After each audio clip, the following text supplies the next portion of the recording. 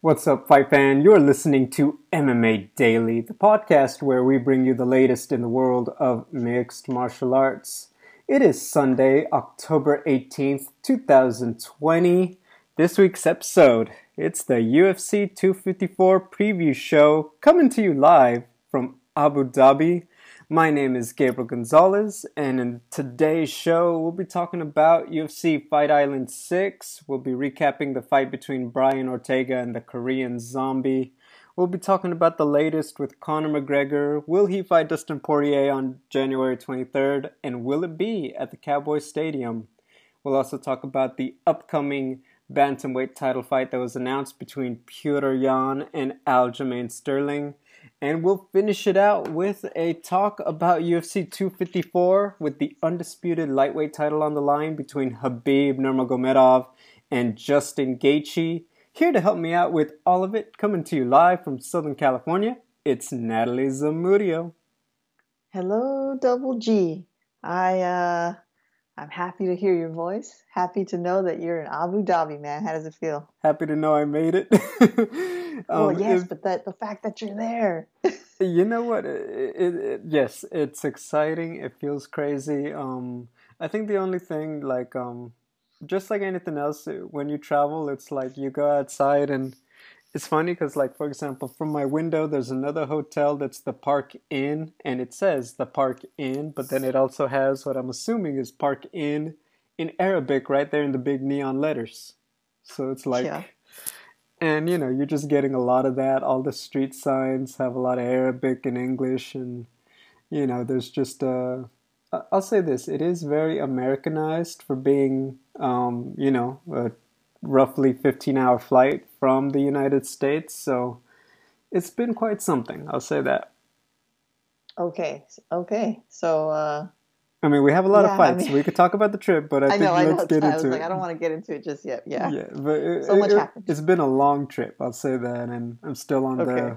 I'm on the second half of the 48-hour quarantine. So I'm told within about 12-ish hours. No, roughly about this time. By this time tomorrow, I have my freedom to explore the rest of Fight Island. Okay. Yeah, so we'll get into that. Natalie, last night, Brian Ortega and the Korean Zombie. I think probably the most anticipated main event out of the fight nights as opposed to the pay-per-views. We'll talk about Brian Ortega and his hair, but I think it is more important. That was T-City 2.0. His movement looked great. And I think we touched on it. Last time we saw him, good boxing, power, clearly big, powerful guy at 145, a powerful athlete, one of the bigger guys in the weight class, and of course his great jiu-jitsu. Physically, he even looked different. I felt like he didn't look quite as bulky as he did last time, if I'm being honest. I felt like he was a little leaner, his stance was longer, and just really his footwork and timing. He would throw punches and he would get out of the way, and I think that just really his timing was excellent. Korean Zombie was tough. He ate some big shots like, we've come to know him, but usually Zombie can walk you down and his power kind of does the rest, to really do the damage. Ortega really wasn't there to eat too many of those big shots to take too much damage, and he was able to keep landing as the fight went on. And really just, I can't say enough good things. He looked like a very tactical kickboxer as opposed to just a boxer, and just the timing and the footwork. What can I say? It was just a brilliant, brilliant performance. Dare I say it, he made a choice to let his hair stop holding him back. Yes, this is the one instance where cutting your hair actually gives you strength. Not like, Samson, where he cut his hair and lost his strength. So who would have figured? Yeah, it's safe to say Brian Ortega, he's a new man, right? We both picked Zombie to win. We're both dead wrong. Ortega outmaneuvered Zombie at like almost every turn. I was a little nervous in the first round. Zombie was pressuring. He had some successful flurries. And he looked fearless. That was what made me the most nervous, is that he looked like he had no concern over Ortega's power, Ortega as a fighter. that look started to fade, turned to confusion because Zombie never figured out anything. Never figured out the Ortega puzzle, right? And nobody could have because this was a brand new, as you said, 2.0, Brian Ortega 2.0. What he really reminded me of, honestly, Brian Ortega, is Thug Rose.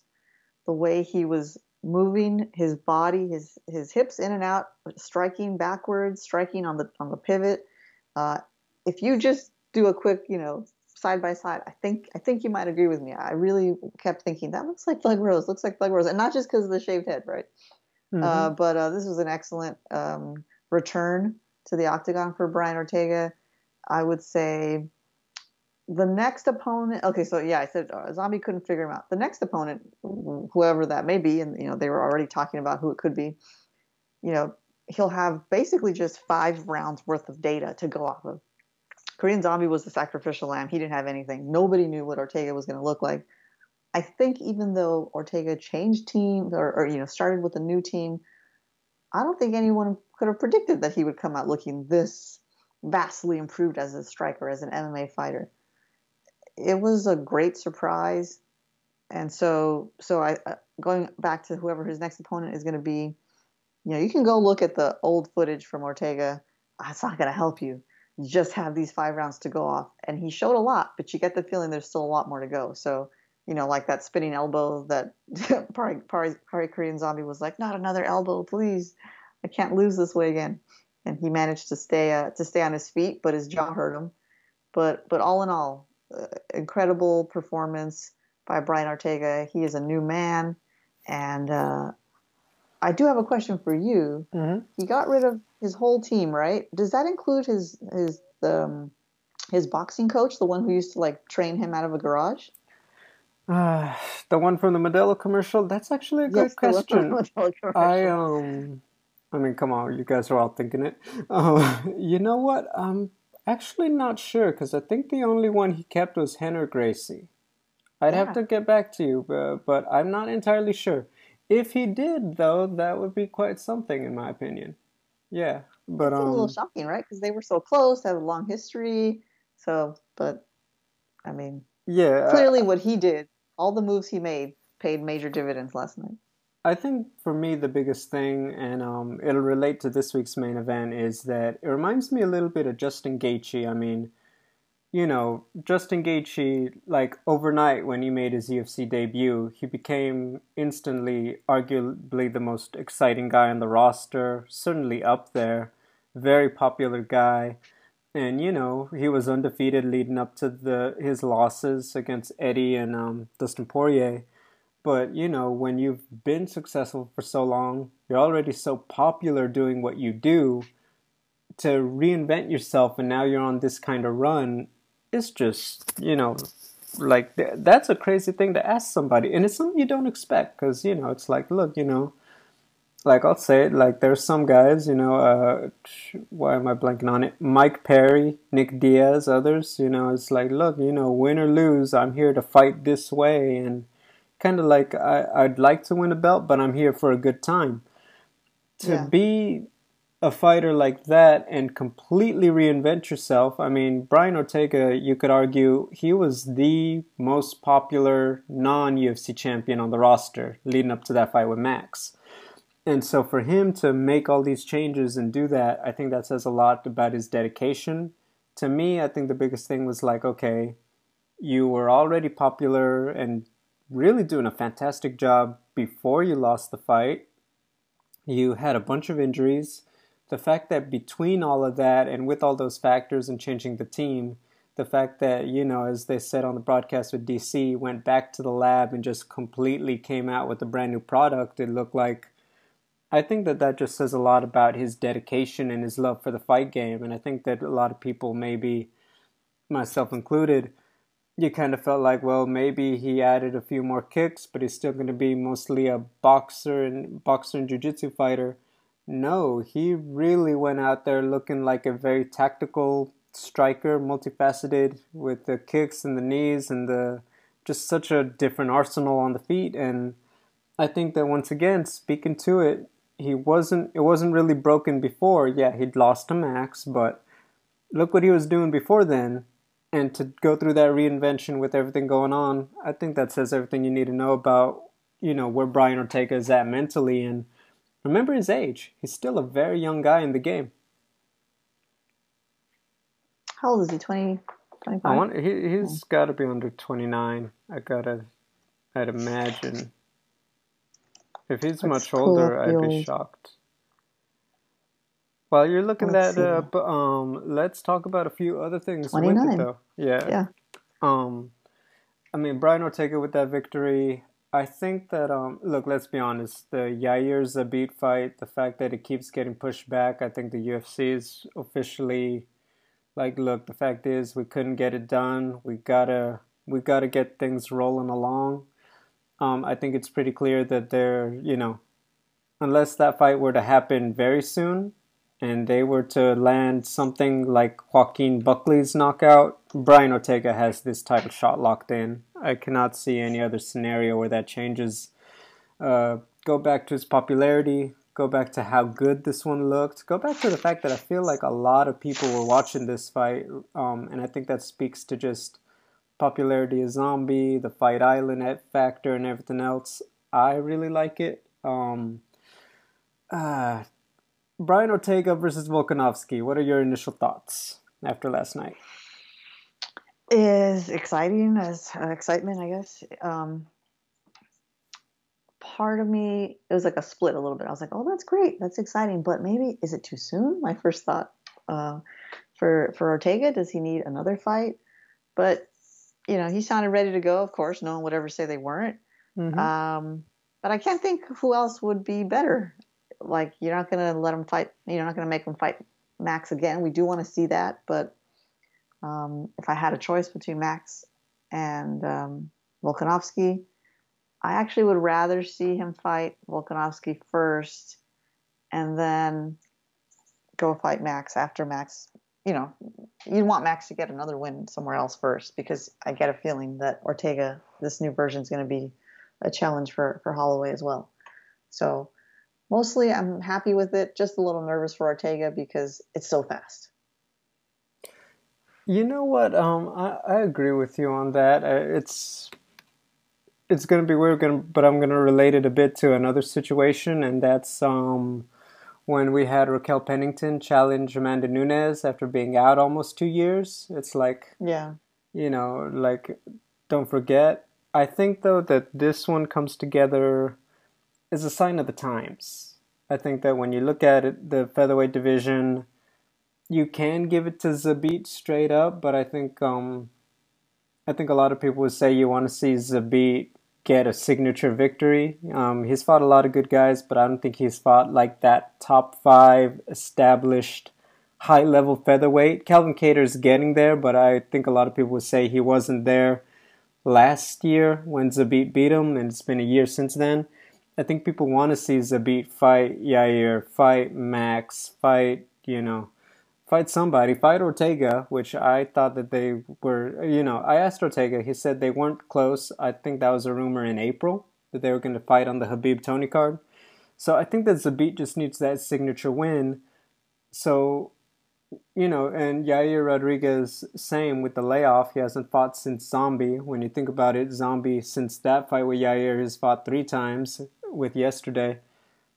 I really think that just kind of says a lot. You want somebody, to walk in there. I think with this win for Ortega at this time, it just makes sense. And I think from what we saw yesterday, I'll be honest, it's tough to say, well, throw him back into a title fight. But in all honesty, it's like, if not now, when? I think that off that victory, like, what other option makes sense for Volkanovski, who's already months removed from the last fight and looks like he's ready to go. So I'm okay with it. I understand your reservations for sure, but I mean, he looked good enough. I'm here for it. Yeah, basically is where I shake out on it too. Even though I feel like it's a rush. It's like you look at the rankings, you look at the names. Well, kind of that's the only person who's looking great, just won, and is not otherwise, compromised, engaged, unavailable. So I think it's probably going to happen. The hair. I mean, he lost it for a good cause. He has already said he's gonna grow it back. What did you think when he weighed in and it's like, he did it? Dude, my first thought when I saw the image of him without hair was, oh my goodness, he doesn't know how he like how is he going to react when the sweat starts pouring into his eyes because the hair isn't there to absorb it. That was literally my first thought. It was like the like mechanics of not having hair in a fight. It's going to be a completely new experience. Or if he ever had a shaved head before, it's been a long time. So my first thought was concern for him having to deal with more sweat in his eyes. Mm-hmm. And then I don't know, like when you get a haircut, I don't know how long you've ever let your hair go, but like it feels so different, especially if you've cut off a good amount, right? It changes how you move your head. It changes how, the hair that you feel on your neck. So all these like maybe silly little things, I worried that maybe they could affect how he feels, but mostly it was the sweat that concerned me. Then my husband was like, I don't even think that Locks of Love is around anymore. So is that who he was going to donate it to? I can't remember now. I believe it was Locks of Love, yeah. Yeah, he was like, I think they stopped accepting human hair a while ago. I have not looked this up to confirm. But so my thought there was like, I hope Ortega did research and actually, made sure that there was a place that would be willing to accept his hair before he cut it off. I mean, you know what? A great cause. I'll just say it right now. It was holding him back. You know what? I thought it was the source of his power. Instead, we're finding out it was that weight he didn't need. Brian Ortega, I stand with you. Yeah, I mean, anyway. He probably felt fresh and. I mean, imagine like going for a run after that. Imagine going for a run after you shave your head. Oh my god, the breeze must feel weird. Or a shower, like a cold shower. Like, oh boy. Let's talk about the co-main event.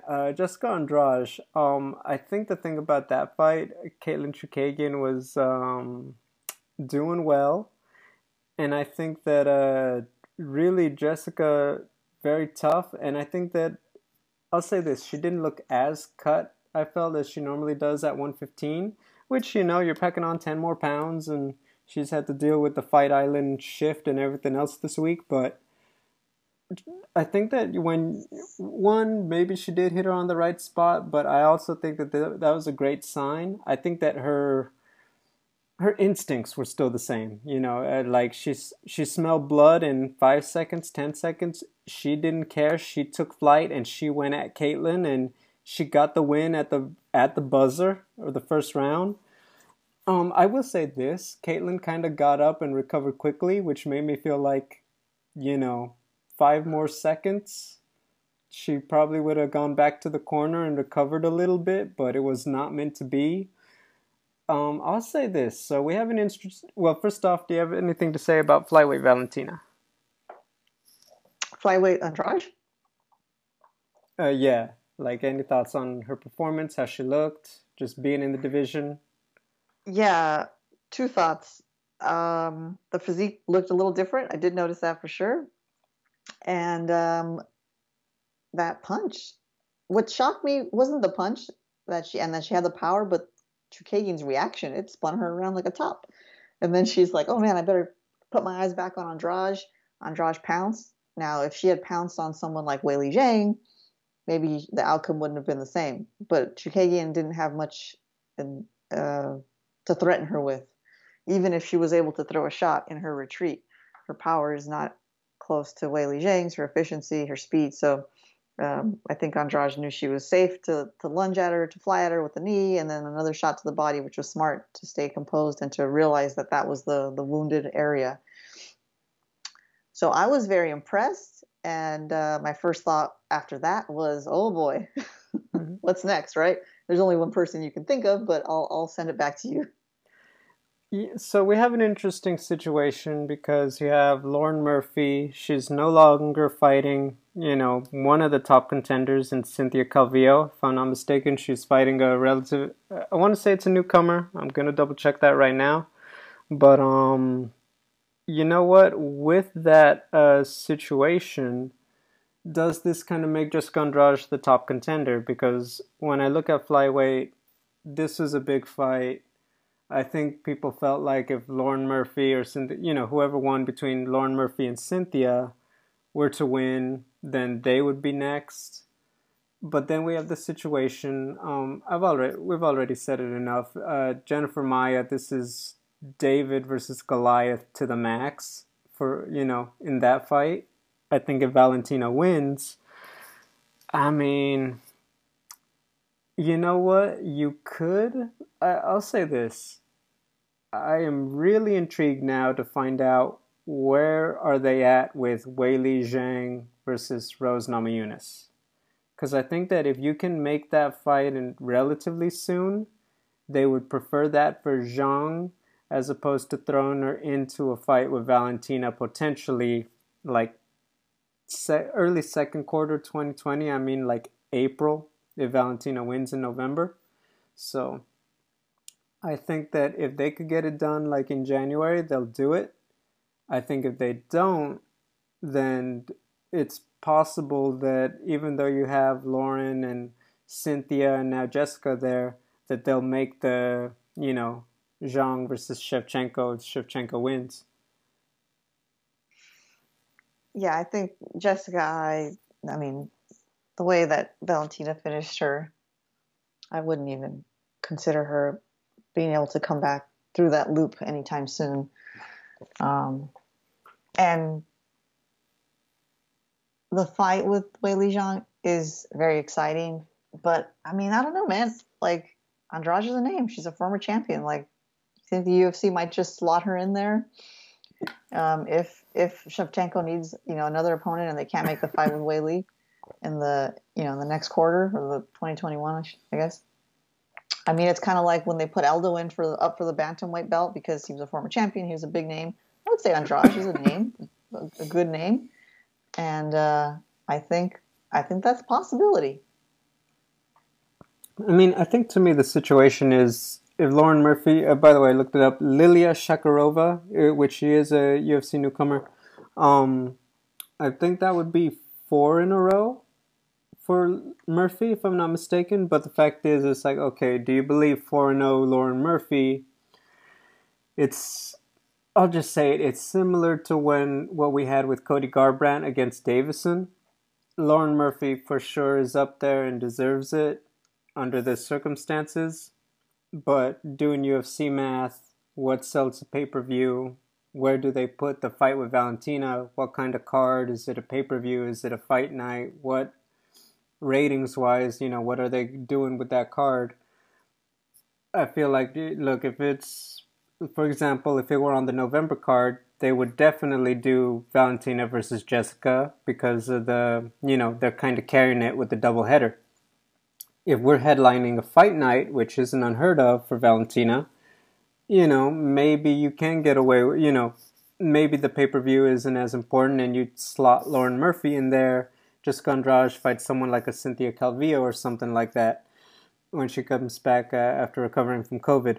So when you put all of that together, it makes it very interesting. But for me, it really comes down to the fact is when are they going to make the fight with Zhang versus Rose? Because if it's too long, they may just be like, look, Zhang is ready, Rose isn't. Or with the travel also, for Zhang. So I think that we got to get a lot more information before we find out where we at, what's going to happen.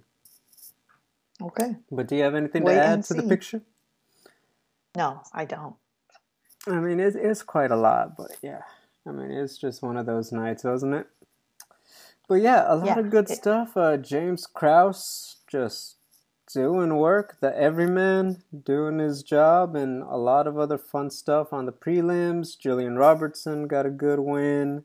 So people were moving around pretty well. I think it was, depending on where you tuned in, there were a couple, notable performances by people moving along in the division. Right after the fight, I mean, we had a bit of an intermission, but we did get to see Loma versus Lopez. That was a fun one. I mean, Teofimo. Yeah, that was that was the young lion. Exciting. That boy is good. So yeah, it was just all in all, it was a fun night of combat sports. let me tell It you. was a great night. Yeah, there was a nice break, and Ortega Zombie finished, and I tuned into ESPN, and I thought, oh, this Loma Teofimo fight's probably already halfway through, but no, so I had Hmm. to wait a little bit longer. But okay, two points. One question, one comment. Was Hmm. Kamzat Shemaev sitting next to Dana White? Yes. Um, is that who that was when Jimmy Crute won and he jumped over? I was like, is that Kamzat? So that was interesting. I thought that was kind of funny. They're just hanging out there. Um, Two, comment. Yeah, Lomachenko, Teofimo. Teofimo was fearless, man, and Lomachenko turned it on, but it was too late. He turned it on, and it was just too late. And Teofimo came back in the 12th. Not came back, but reminded Loma in the 12th. You're not gonna steal this fight from me, bro. I'm here to kill you. And he defeated him pretty soundly, I'd say. I mean, I think more than anything else, you kind of were reminded why Loma didn't get there for nothing. I think that very bluntly, most people would say is like, why didn't he get started sooner? I think he eventually thought that he would figure out Lopez. And mind you, he's got the IQ that suggests he is very capable of doing that. That being said, it was very clear that that was not going to happen. I think that Loma figured that out just a little too late, and then that's when he started biting down on the mouthpiece and getting after it. But by that point, Lopez had just too many rounds in the bank already, and Mm-hmm. like you said, he stood strong in the 12th round, and that was kind of all she wrote. I was worried because I felt like Lopez had definitely done enough, and it's like, oh man, well, it's Lomachenko, it's pound for Yep. pound number one, but he now holds all the belts, so congratulations, Teofimo. I got to enjoy all of that while I've been in a 48-hour quarantine, so How's the food? you know what? I order room service. They do provide lunch and dinner, but I'm on such a weird schedule. Like I'll be about to go to bed and they drop off breakfast and it's like so I've had to communicate with room service like I'm good, guys. Thank you. And then That's they, funny. you know what? Honestly, they have a lot of American food on the menu, so I haven't, I know that Karen Bryant went crazy on the hummus and all that. Like she was raving about that on her IG. I've been, I've had burgers and pizza and just regular basics. I can't say I've been Yeehaw. tempted to try Yeah. the cuisine. I'm not that guy. Yeah. I mean, maybe what about on the airplane? What kind of food did they give you there? Did you get a chance to try You some? know what? They had a nice French toast breakfast, and then they had like a fancy, like the chicken, and then they had like a beef dinner, and it was very good. Okay. Yeah, so they do not cut corners. They offered champagne to everybody. It was good. Did you take a I grip of didn't. champagne? I did not. It was too early, and I was like, I just want to rest right now. Other people did, and it's like, hell yeah. And I'm like, go for it. Dude, I'm surprised how many people drink on a plane before 11 a.m. Like whenever I fly, I used to anyway, for work. Hmm. It's like, ooh, wow, you guys are going for it. Okay, all right, good for you. Good for you. Lots of people. I think maybe they're nervous, because flying is so unnatural. Whatever works. But okay, one last question. Go What's for the it. first thing you're gonna do when you get freed from your quarantine? You're gonna go hit the beach, find that You, octagon. yeah, you know what? So tomorrow we currently don't have anything scheduled. It's weird because technically speaking, trying to stay on American time, I'll technically get my release a little close to when I'm trying to go to sleep. So I'll probably take advantage and get out a little bit, but I've been trying to get myself on the schedule so I can wake up because remember it's going to be an early card for Saturday morning, so I'm trying to get myself closer to waking up that 7 a.m. American time because I think prelims start at 7:30, so I'm trying to like okay, it's going to feel like going to work early, just trying to get my body used to waking up a little earlier every day. But part of that means that you kind of wake up in the morning, you go through a little to the evening. I'm trying to kind of get a little bit sunset through sunrise to be my schedule.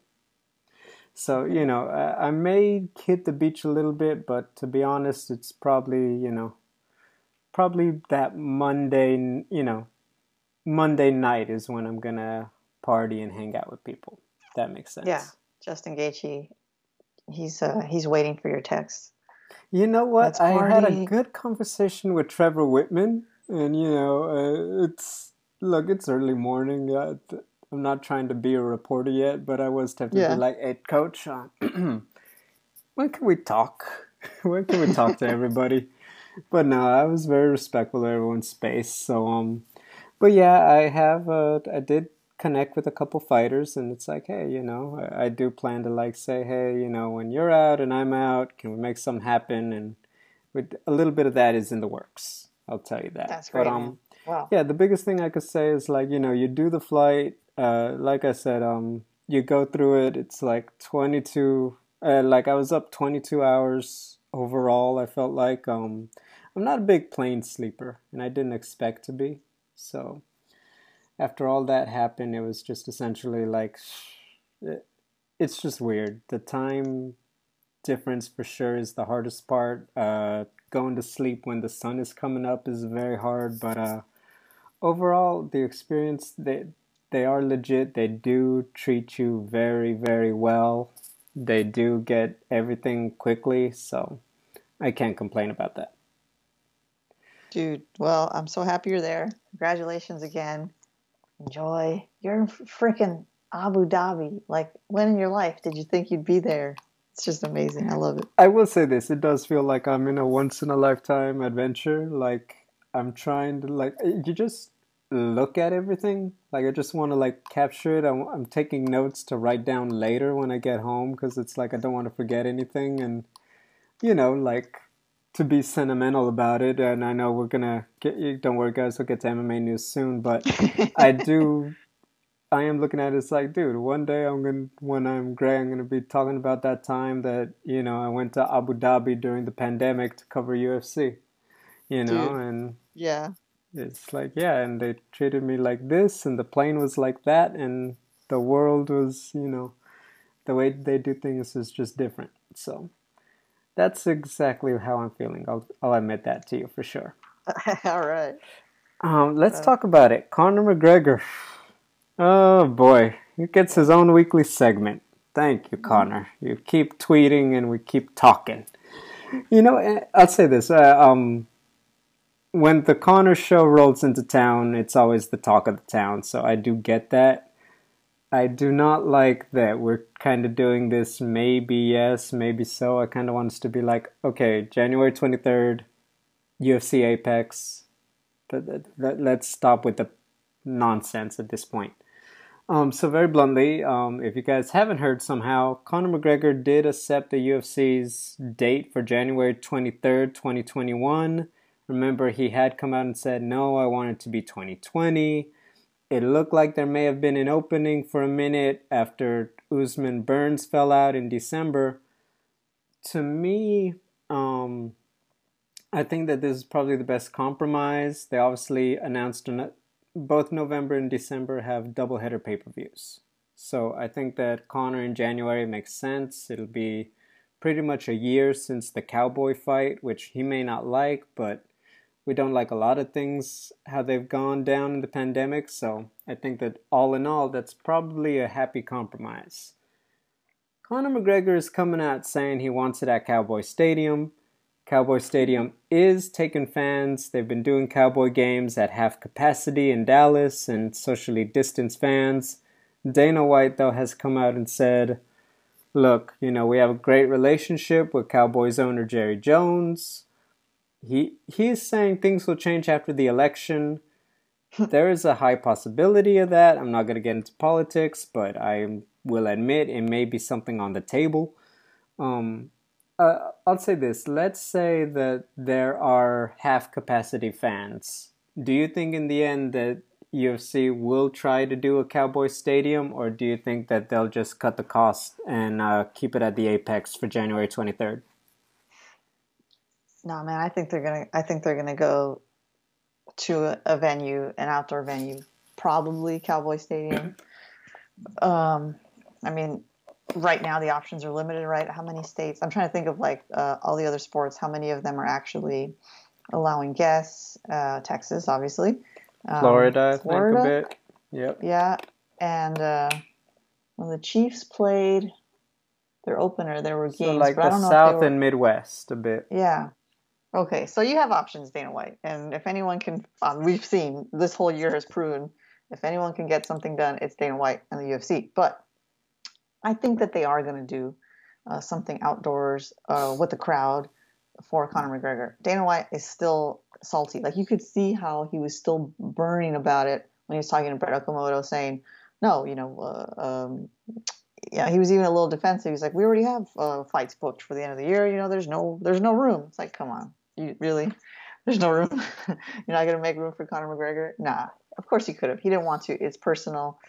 And he's trying to, now it's a matter of principle. He's trying to make a point and keep McGregor in his place.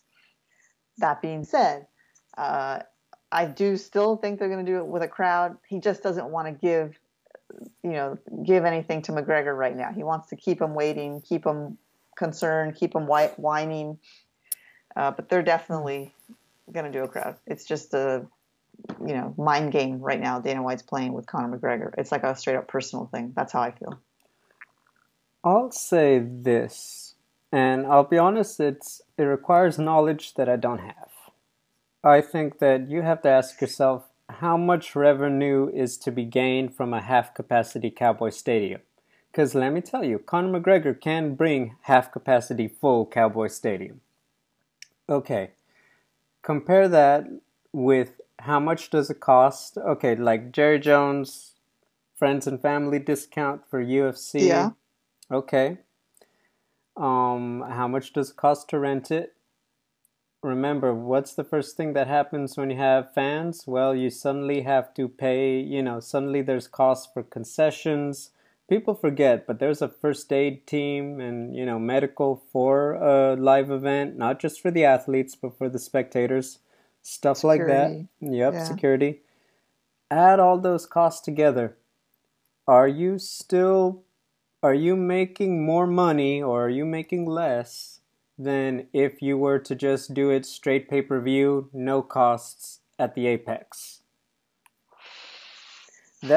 Now, mind you, if it's still lower or if it's comparable, maybe Dana White is like, well, why would we go through all that trouble? I get that.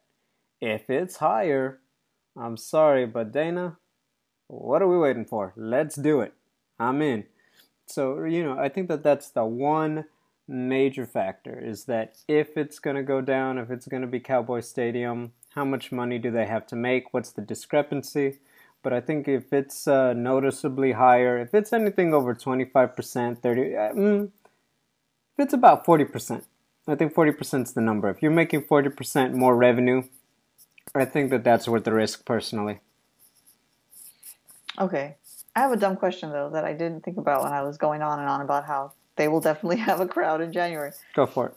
Is Conor McGregor, I know he goes everywhere, like I see on Instagram he's traveling and stuff, but can he come to the U.S., with this COVID? I am 99% sure. And I'll say this, even if he can't necessarily get on a charter, on a regular flight, I do believe that they have the pull and the money, put it this way, anyone could get anywhere right now. They just have to be like, oh, well, private flights, special VIPs.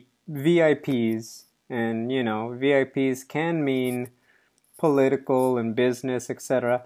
They can also be public figures who can pay for a flight that is quote-unquote safe in terms of travel, COVID, etc. Which Conor McGregor obviously can. So, yeah. Okay. I don't think there's a question about that, I think that's, he could get here for sure. Okay. I do like this. I do like the way the wheels are turning. I will tell you that. I think it's good. I'll be honest. Cowboy Stadium for the first event with fans back. That'd be nice, Natalie. That's the thing, is that optics, like right? It looks really good for the UFC to be able to be like, guys, we did it. Not the first one back with crowds, because obviously other sports are already doing it, MLB, yeah, NFL, but like you got Conor McGregor, you got Cowboy Stadium, like January, new year, new presidential term, I will say, because we don't know who's going to win. Yeah. And I think it looks good for them. It's another thing they can brag about. So I'm still leaning yes, but only time will tell. I mean, I'll just say this. I am ready for a change in the status quo. I think that we all kind of are. I think even the fighters are a little bit. I think that there's something about that live crowd feel, and like, look, they talked about it with Loma Lopez, right? Imagine if they were in like a packed Staples Center or something for that fight. Dude, it would have been wild. And, not that it wasn't still great, but, I think anyone will tell you, like, it's just made all the more epic when you have those thousands of people on their feet down the stretch in a close one. So I think that would be good. And certainly for a Conor McGregor fight, if there's any event that, warrants bringing in a crowd, it's Conor. So that'll be a really good one. Final note on our news front, Petr Yan versus Aljamain Sterling. I'll be honest, you talked about the timing, and I would be remiss if I didn't say it's like, well, they didn't announce it until they had, it's not a coincidence that the same day that he pushes, that they announced January 23rd, that you kind of shut the door on it because, for fans who don't know, champions make a cut of the pay-per-view revenue, which means when you put champions or a star like Conor McGregor, Jorge Masvidal that gets a cut of pay-per-view, what happens is you don't make as much money on the event. So that is why they save it for special events when they do a triple header with the belts, and why those are so rare. When you add Conor, who probably gets the biggest percentage out of any fighter of pay-per-view, then you talk about adding a champion, and then possibly adding another champion. UFC doesn't make the cut of money, especially if there's no fans. So they announced Aljamain versus Petr Yan, which really shut the door on making Conor happen in December.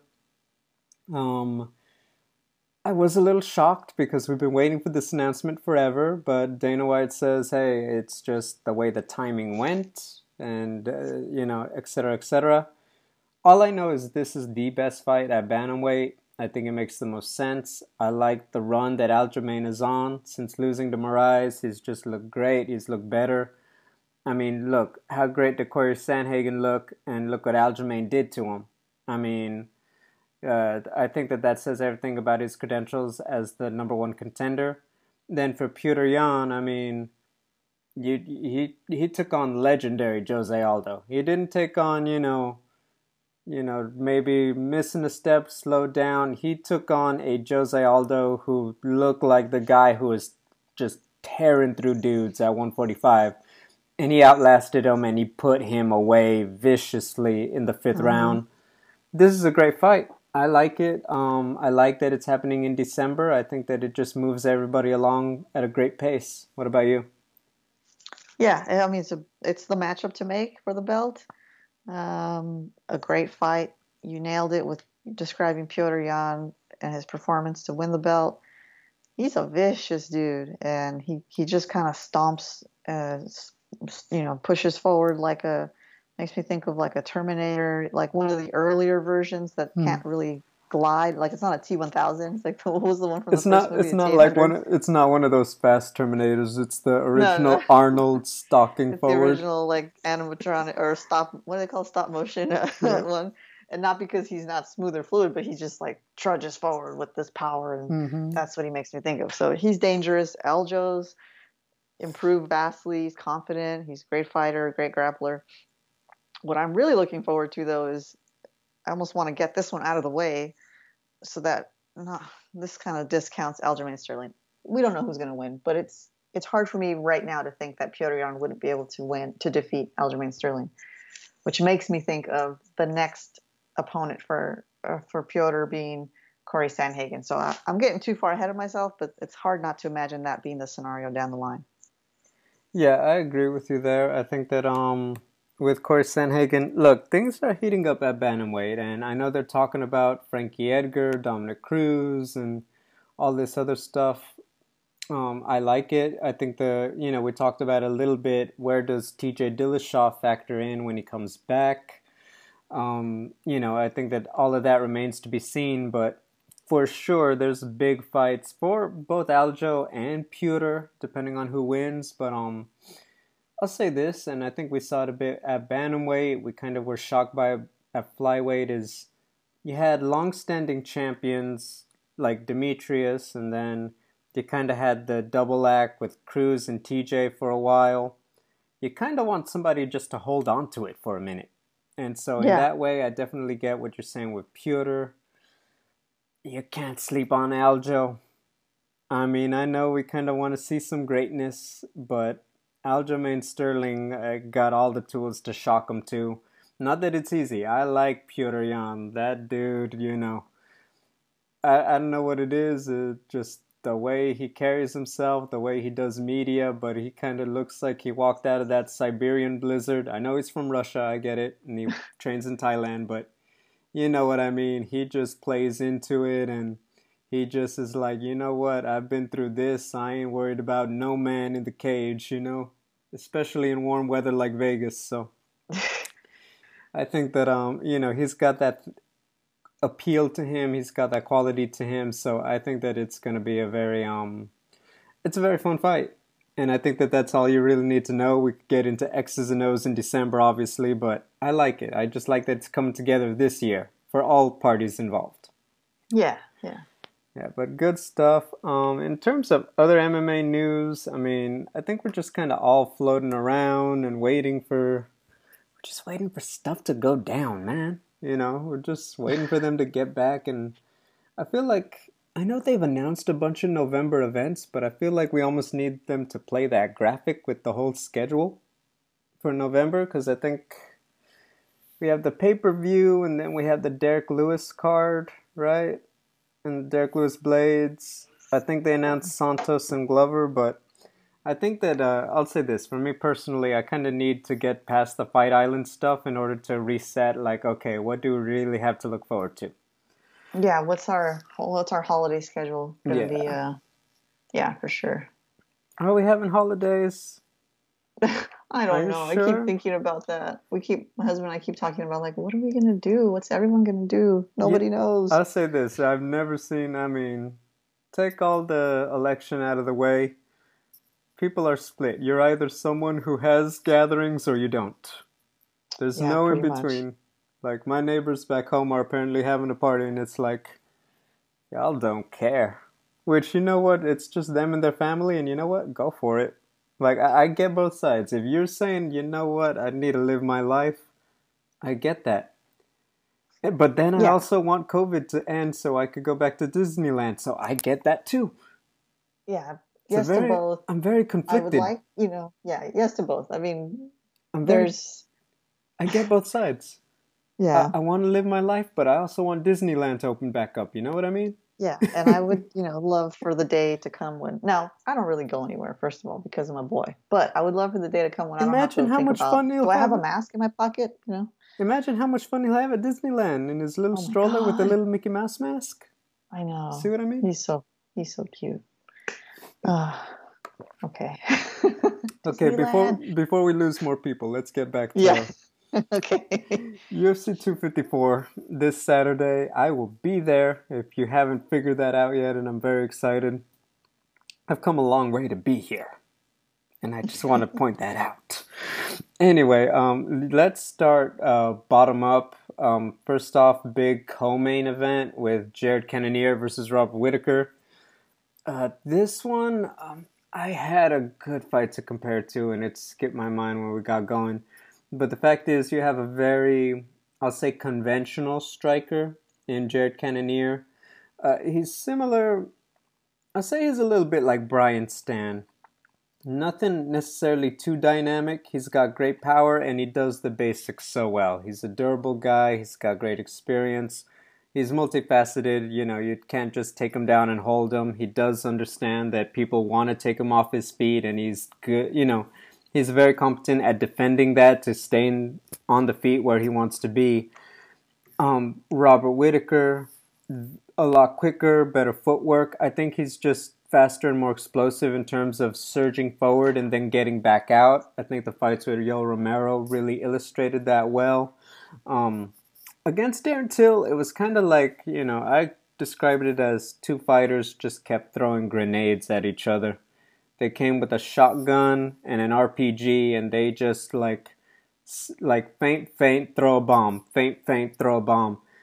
Very unusual, but I think, obviously Whittaker won that one.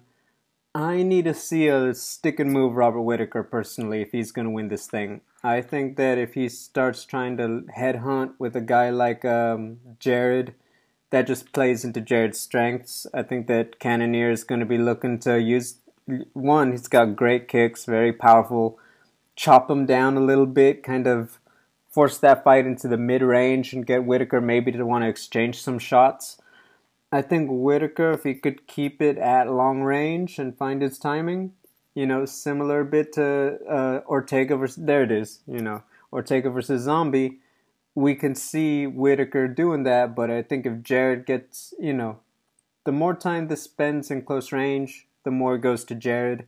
And with the kind of power, both of them, but more so for Jared, it just starts to really swing in his favor too. Yeah, this is an interesting matchup. For me, I'm thinking more. I know, we did see Whittaker fight already. When was that? July, right when he fought Darren Till. Yep. But I'm still wondering about his psyche, like having all those issues preventing him from, the canceled fight against Calvin Gastelum, the loss to Adesanya. He went through a lot, and he looked good against Darren Till. You described it perfectly.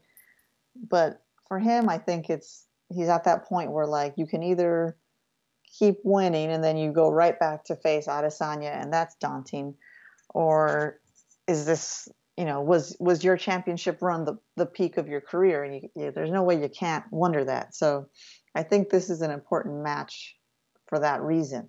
Can he continue the climb? Can he keep an up-and-comer, a prospect down? Or is this going to be the signal that, he's going to become like a gatekeeper in the near future? So I'm curious how his mind's doing. Like I said, you described it perfectly. He's fast. He's quick. He moves awkwardly, but well, because, he doesn't stop. He's always going somewhere. It's just a little bit awkward, unorthodox style of moving, a little bit unorthodox style of, like, the way he lunges forward with his punches. But hey, it's got him this far, so it works. That's his style. When I think of Cannonier, I think of a beast. He's just the way he defeated Hermanson with those punches. It's just like murderous intentions. Like, he's just, it looks like he's just been trapped in a room for 100 years, and he just got out, and he wants to beat everybody up. That's the feeling I get from him when he's in the cage. He's really efficient. He doesn't dance around, and that'd be an interesting contrast with Whittaker, who does that awkward sort of movement. This is a tough one, though, because to me they're very different. And so he has good takedown defense. He's really strong, Cannonier. Whittaker also does. So are they mostly just going to stand and bang? Probably. Who's got the heavier hands? I think it's Cannonier, and so I'm kind of leaning his way. But I don't want to make a pick yet until you give us the green light. I mean, one more thing I want to bring up is the mental factor. Remember that Whittaker, no injury, but he cited burnout, and he was set to fight Jared in March, and he just said, like, I just can't do it. I just need to step away from the fight game, and so is there a little bit of, I don't want to call it intimidation, but there's certainly a factor. There's a factor that Whittaker, like, he had this fight and he took himself out of it already. Jared had this fight and it was taken away from him already. There's the title implications. I think we touched on a bit is just, Adesanya has kind of named Cannonier the heir apparent to the next shot at the belt. And if it's Whittaker, Dana White did mention that, hey, their fight, Whitaker Adesanya did great business in, the Southeast Asia region, over there, Australia, New Zealand. So I think you put all that together, that really, really does open the door. Like, this is a very important fight, plain and simple. I think that a lot of people, because the Whitaker fight was one-sided against Adesanya, that they'd like to see Cannonier. I think that if you're Adesanya, you feel like Cannonier is maybe one of the last steps toward a sweep of the division.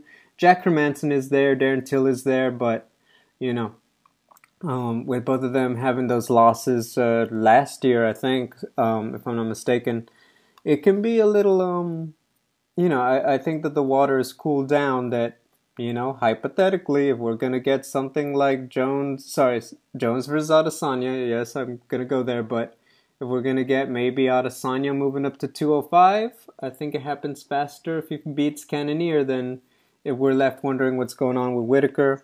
And not for nothing, if, let's say, Whitaker wins and the Till versus Hermanson winner gets a great, great finish, Adesanya might be like, I want someone new, and give me Till or give me the Joker. So, high stakes fight, for sure, and a lot of pressure to look good against dangerous opponents. So I think that says everything about why this is probably one of the most firework promised fights on the card. I'll go. You know what? No, I'm gonna go. I'm gonna let you go first. I feel like sometimes I do it and I convince you of stuff. So you know what? Hit me with it. Me? Impressionable? No. Okay. I'm gonna pick Cannonier. Yeah. I think Whitaker will be able to evade that forward, stalking pressure of Cannoniers for a while, but eventually something's going to give. Cannonier's going to catch him. I predict a TKO. This is a 3-rounder, right? Yep. So I'm going to go TKO actually round 3. I think it's going to take a second, but not so it's not going to be super fast, but I think they're going to fight it out for a little bit. Cannonier's going to eventually win. So TKO Jared Cannonier round 3. Oh boy. I get it. I can see it in my mind, Jared. I completely get it. I completely get it. But you know what? This is which fight did we just see? You know what? It's kind of like Holly Holm, Irene Aldana. I think a lot of people are forgetting just how good Whitaker is. I know how dangerous Jared is. I know what he could do to him. But I just feel like the Bobby Knuckles who beat Romero twice is going to show up, And so I think that this is the sign that he's motivated. He wants it. I think that he's got the size to do it. I am going to go Robert Whitaker, unanimous decision. I just think that he's going to outlast Jared Cannonier. I think he's going to stay out of the way of the danger zone, so to speak. I think he's going to land enough shots with his speed. And I think that, it may not be the prettiest fight that we want, but I think he's going to be able to outlast him that way. So, okay, I like it. Yep. Robert Whitaker for the win. That. Final answer. Okay. Oh, wait, this isn't Who Wants to Be a Millionaire. I watched a lot of game shows when I was in Vegas in the quarantine. Okay. Now I've been doing a lot of the Netflix and Disney Plusing and stuff like that to kill time.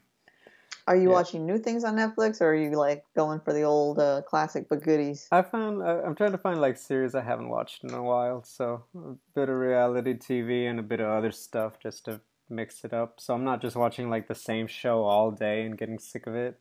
I'm like treating it like I'm at home and I have different programming. Okay. Anyway, but anyway, so you got Jared, I got Robert. Let's break it down, Natalie. Habib. The big one? Okay. Gaethje. It's like, I love the promos where it's just like one name, like Habib, Justin. Then they just don't really say anything else. Yes. You know what? Let us start with the big question. Is Justin going to be able to defend the takedowns? Like, when you, in your heart, what does your heart say that whether or not he's going to be able to do it? I believe he's going to be able to do it for a while. And if he doesn't finish, or not finish, but if he doesn't at least slow Khabib down, tire him out a little bit, right? If he doesn't bring down the gas, lower the gas tank of Khabib's a little bit, then that ability to defend will diminish, like it does with most people. Conor, Iaquinta, right? Those are the only two people I think that had the best takedown defense. Although Iaquinta probably the best. He didn't. I don't even think he got taken down for very long at all, if any. I In can't the recall. latter half, he stayed on his feet pretty well. Yeah. So of all the 155ers, that's the guy who's had the best show against the wrestling of Khabib. So I do think Justin Gaethje will be able to stave off the legs getting tied up and being pummeled on the ground for a long time. And that's kind of all I think Justin Gaethje needs. A long time, not a full 5 rounds to stave off Khabib, just a long enough time. And so, to answer your question, yes, I think he will have success. What do you think?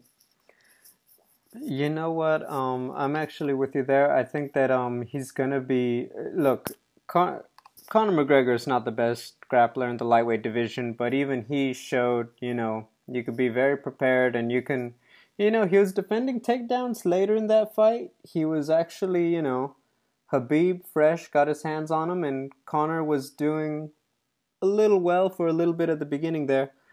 I think that Justin is a lot better.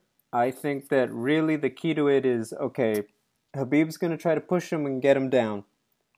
I do see Justin being so ready. He's going to just be like, all right, first takedown, he's going to go for it. I really think that it comes down to the break. I think that Khabib does a good job after you defend. You're kind of trying to reset. That's where Khabib kind of goes back to work, right? The chain wrestling. I think as soon as Justin gets a little bit of space, he's got to make him pay. He's got to earn those points. He's got to do damage. Because if you're taking your time after you defend the takedown, I think that's where Khabib really starts. It's a mental game, right? I think that's where Khabib really starts to get away with it for a lot of guys, is that, okay, even if you defend it, you're still so worried thinking about it that I kind of just get to go again. Justin needs to break that cycle. He's really got to let his offense go. I'm not saying do something crazy like go for a flying knee and, get taken down or something, but be willing to let the hands go on the break after you defend the first few takedowns. I agree with you. If Khabib, if we're going 25 minutes of attempts, I personally don't see Justin Gaethje defending 25 minutes of takedown attempts. He has credentials on paper. He doesn't use them. And I tend to be of the philosophy, if I don't see you use it, I'm not going to assume you have it hidden in the bag at a high level randomly to pull out. Now, has Justin really faced wrestlers in his UFC career? No, he's fought a lot of striking centric fighters. Yeah, this is going to be the real key. Just how good is it? If it's that good, well, you know what? It's the best kept secret in MMA. If he doesn't, I think that, we've seen fights like with Khabib and Poirier, Khabib Iaquinta, it just kind of, you could defend those few, but it's just going to slowly wear you down. I think that Khabib, the big X factor for him, if he faces adversity, we know he's been through a lot in his personal life with his father. Is he as focused? Can he rally? That's a big question, because very rarely is he in a position to have to rally, and if he finds it against Justin, can he do it? Just really overall, physically, even kind of like Ortega, what has he added? How does his striking look after, it's more than a year since the last one? I mean, all of that is very real factors. If he comes out looking a little improved, hey, we got quite the fight on our hands. But yeah, there's a lot of X factors there, but I think it really comes down to it. If Justin can do damage after defending a takedown, favors him. If he finds himself hesitating on the break because he's anticipating Khabib doing it again, it becomes a longer night for him. And we know what Khabib can do, obviously, with his resume. So that's what makes this one such a good fight and such a tough fight for both guys. So I'll go first. Are we at that time? Do you have anything more to add? X's and O's? A little bit, actually. Go for it. we've covered it all pretty much. I will just add one thing about Justin Gaethje, which is, we've seen his striking. We talk about it all the time, but the first two fights in UFC were so different from the Gaethje we see now, especially this last fight against Tony Ferguson. What he does really amazingly well, and I'm stealing this from Inside the Octagon, so I can't take credit for it, but I will point out what they turned me on to, which is what he's so good at is after he throws a slip, right? It's like he slips and then and very quickly he has great speed with his hands and his legs and from short range. Slip offense, slip offense. So he slips, throws a punch, slip, throws a kick, and that's really important against someone like Khabib, because if he's slipping a strike, which Khabib does throw, he has his eagle punch and his jab that he used so effectively against Iaquinta. If he does that, and Gaethje can slip and with speed come back with something hard. He throws those leg kicks so hard. He's got heavy hands. That's going to be great for him. And with the takedown attempt, if he has something ready that hopefully isn't in the illegal zone with someone having a limb on the canvas, he's drilled flying knees. You said it, like maybe it's sort of like pie in the sky, Jorge Masvidal, Ben Askren kind of thing. But I kind of see that this could be happening is a flying knee coming out of Gaethje off of a Khabib takedown attempt. So in any case, I just want to point out how good Gaethje is at throwing offense off of a slip, off of an evasive maneuver. So I'm really curious to see how he's going to do that with Khabib, who threatens at all levels of a fighter, of an opponent, right? Like you're worried about everything now because his shots do hurt. His one shot knocked down Conor McGregor or sort of knocked him backwards, right? You're not expecting them to come at the weird angles they come at. So that's very interesting for me to see from Gaethje.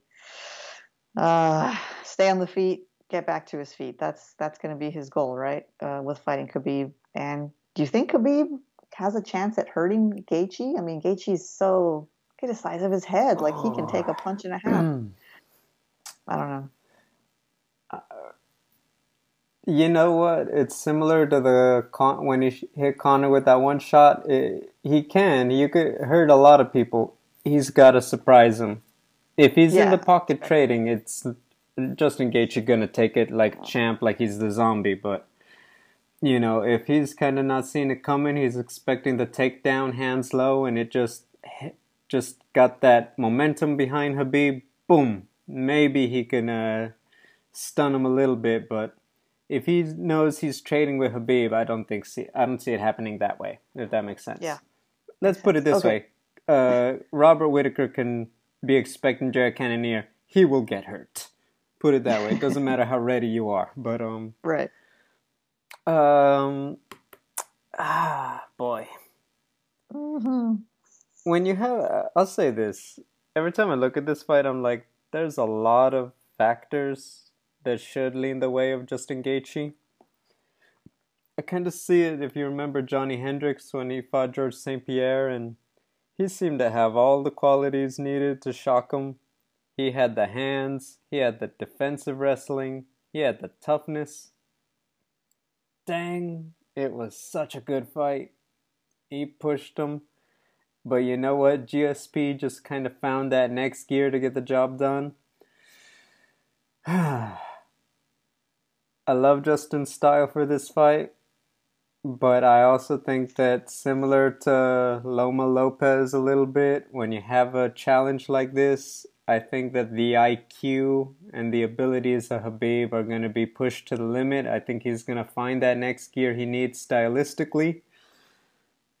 I think that he's going to find the way to get him down, and I think that he's, all of that energy, all that stuff you're expecting from Gaethje, I think he's just going to be a wet blanket. He's just going to take this cold fist of ice and he's just going to crush it over that candle of his spirit on the ground and he's going to just, go Khabib time for the win.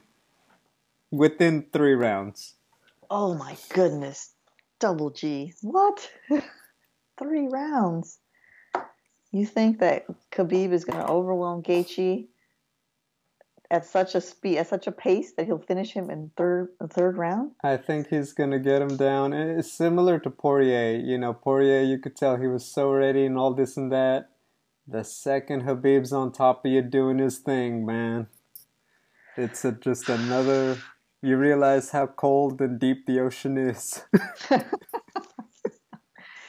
You see the creatures in the sea you don't even know existed. You've been swimming for years, and then you realize just how deep it is. I like that. I like that. Okay, okay.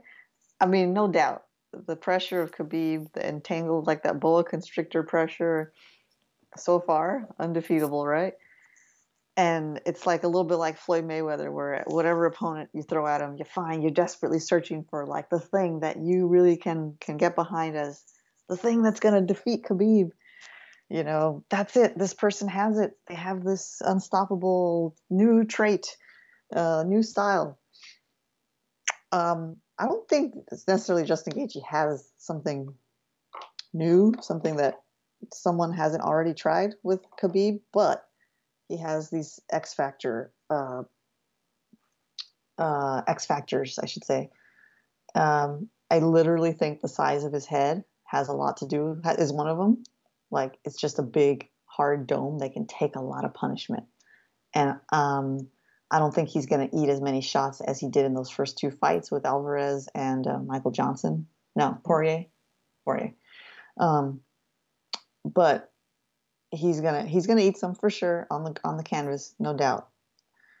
But I think his hands are not. I think it's not like a guess. It's pretty clear his hands are heavier than Khabib, so it's just a matter of him getting his hands on Khabib. I think he can do it. I think he can fight intelligently, and the key, I think, will be fun. He will be having fun, and we've seen how successful he is when he's in that zone, the fun zone. He's a wild man, he's a beast, but he's got like this childlike quality to his fighting, which seems contradictory when you look at how bloody and brutal his style can be. But I think if he stays in the fun zone and keeps moving, again, stay on his feet, get back to his feet, being able to do that, I think he'll win. I think he'll have success. I think he can TKO Khabib. I know. It's not going to be right away. I want to say third, but I'm going to go ahead with fourth round. I think he's going to TKO Khabib in the fourth round. Justin Gaethje for the win. New champion. Khabib, 28-1. I think that's his record, right? 28-0. I think it's going to be 28-1. Oh boy, oh boy. And then what? No Tony fight, no GSP fight for Khabib? Nah, man, that's over. You lose, it goes to the next guy. All right, let's see. This is gonna be a good one. We are split. I may have dude. I got a 15-hour flight. What if I feel the sting of defeat? What's the currency in United Arab Emirates? What do they buy with? What do they shop with?